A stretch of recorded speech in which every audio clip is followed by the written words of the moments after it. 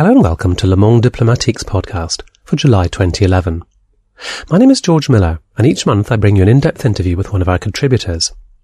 This month sees the return of a guest from a previous programme, New York-based civil rights lawyer Chase Madar, who appeared in our August 2010 podcast. In the July edition of Le Monde Diplomatique, Chase Madar writes about how far we have drifted from the post-war vision of international law as an instrument for regulating and upholding a peaceful world order. In his analysis, international law has in fact become what he calls a supple instrument for war, as evinced most recently in the case of international intervention in Libya.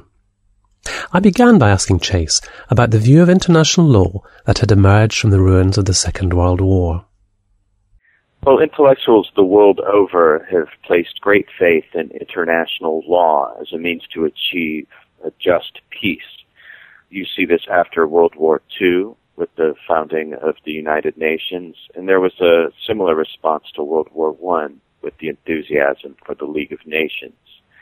The great dream is that international law will civilize global politics, that it will achieve a lawful peace, that will criminalize war, and bring war criminals to justice at some international tribunal. It's a coherent body of thought that makes a certain amount of sense.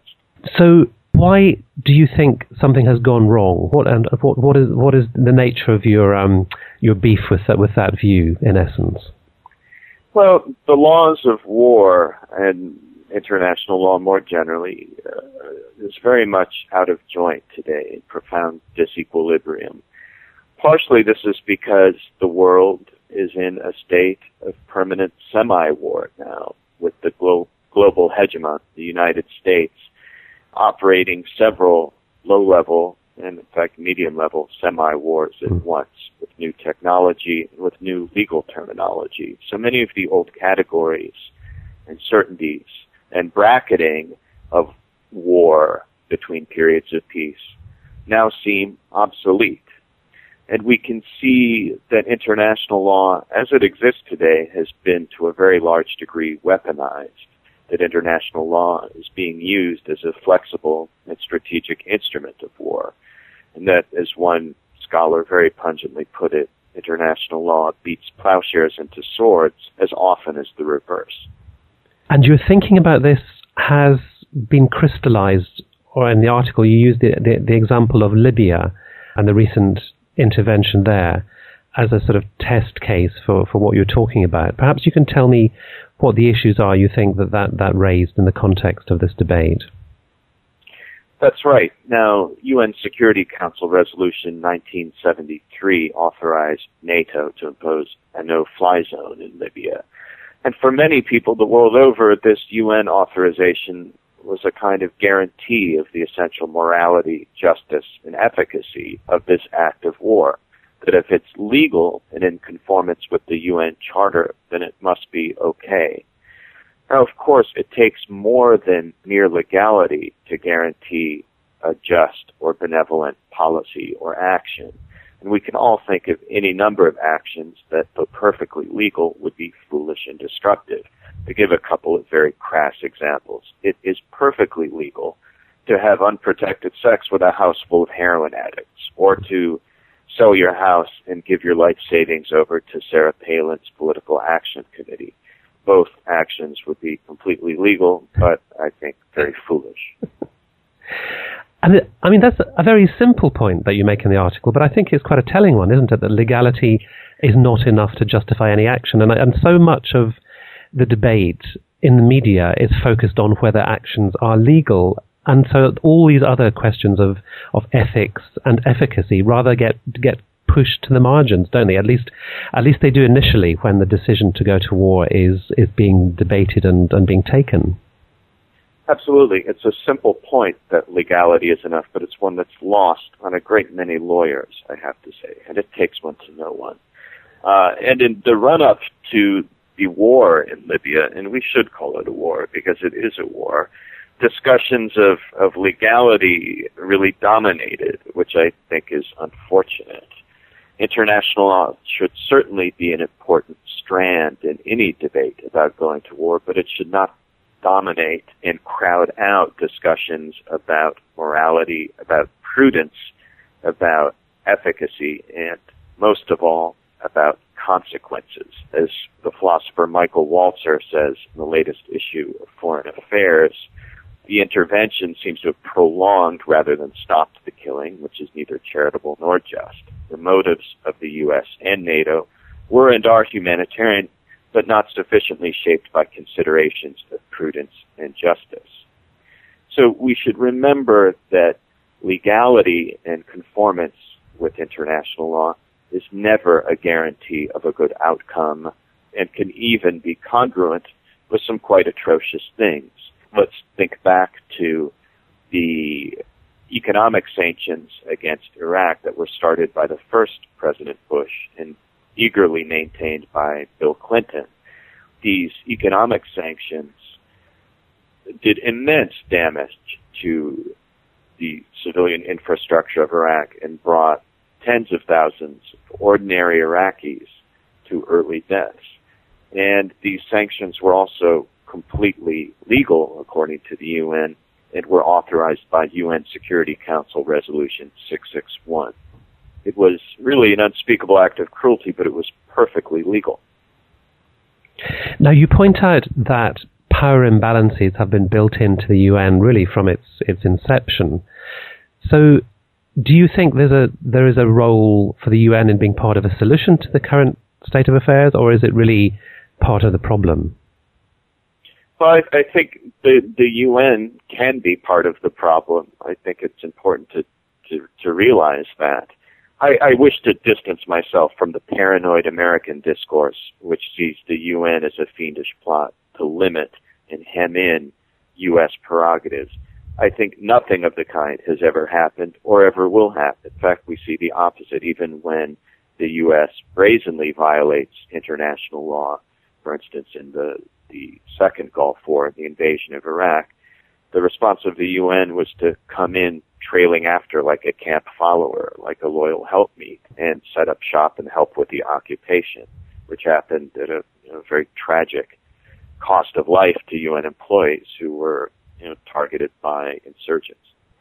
Now, also in your sites, you have what you call the human rights industry. And I guess one might characterize your reaction to them as being sort of almost constitutionally bound to sit on their hands and not speak out over the question of the legality of, or the rightness, rather, of war. Where do you think they're going wrong in how they're currently configured? Well, I certainly don't wish to condemn the big human rights groups because they do a great deal of very valuable work at great personal risk to many of their researchers and lawyers even. But I think it's important that we all realize that their mission is very limited and circumscribed, and that human rights doctrine has very little to offer on questions of whether or not to wage war, for instance, in Libya. And that sometimes mainstream human rights groups get very lost in their own good intentions and preening about the rightness of the responsibility to protect without thinking through consequences, so certainly without paying for any of the consequences. You see this in the case of Human Rights Watch, which very enthusiastically endorsed the war in Libya, and then a couple days after that bombing campaign began, suggested that similar measures be taken in the Ivory Coast. On the other hand, Human Rights Watch has not weighed in very strongly on the second Iraq war, limited itself to a very demure year after the fact statement that, well, the invasion of Iraq isn't, properly speaking, a humanitarian intervention. So Human Rights Watch's own stated policy is that they don't weigh in on jus ad bellum matters, on the justness of whether or not to wage a war. And I think that's a very good policy for them. I do think, however, they should stick to it, and I don't think they have been sticking to that policy. But if they do stick to it, then their freedom of maneuver is circumscribed. Really, they're accepting the circumscription of their ability to speak out on significant matters which do have human rights implications further down the line, aren't they? Yes, they certainly are. But I think that, all nonprofit institutions and all institutions have limited missions and can perhaps proceed best if they recognize those limits. I think that where there's a real need for speaking out against the war is, outside of the professional human rights universe. I think it's a fundamentally political issue that should not be left to the elite lawyers and technocrats at Human Rights Watch and at Amnesty, for example, in spite of all the great work that they do.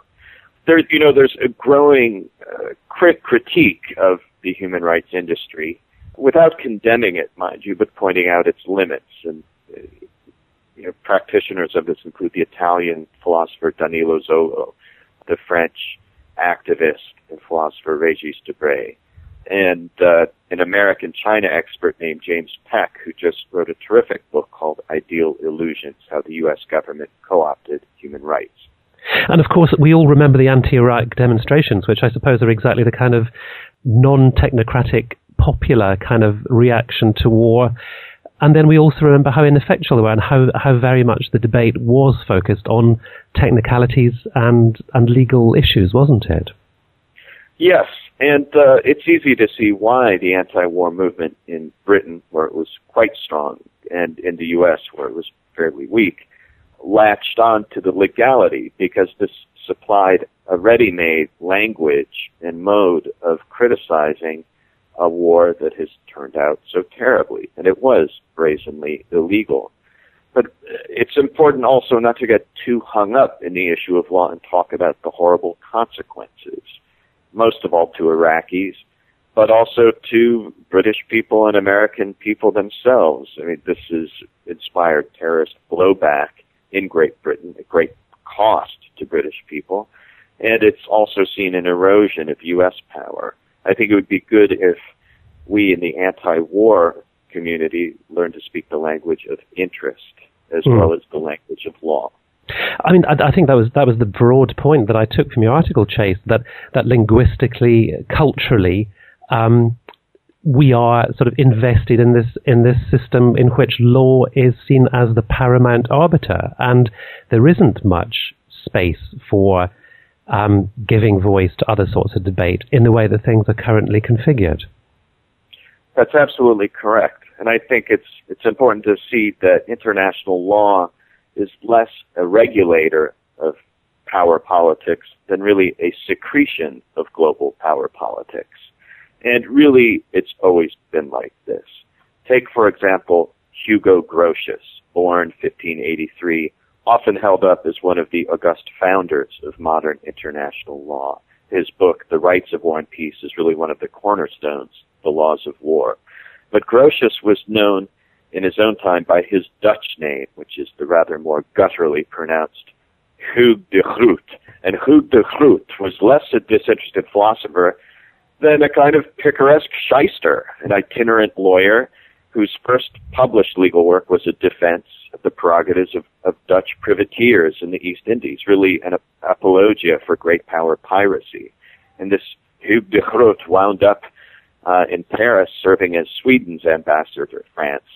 And the Swedish king, Gustavus Adolphus, was very happy to make full use of Grotius's legal expertise as Gustavus Adolphus conquered, annexed, and laid waste to great swaths of Germany in the 30 Years' War. And throughout the 30 Years' War, King Gustavus Adolphus used his copy of Grotius's Rights of War and Peace as a pillow to sleep on comfortably at night. A very apt metaphor, I think, for the true function of international law and world politics. Chase Madar. You can read his article, License for War in Libya, in the July issue of Le Monde Diplomatique. Do also visit Le Monde Diplomatique's website at mondediplo.com. There, subscribers can read the current issue of the paper and access a complete archive, as well as explore the Diplomatic Channels section, which offers articles, blogs, maps, images, and a podcast archive. I hope you'll join me again next month for another in-depth interview with one of our contributors. And until then, thank you very much for listening, and goodbye.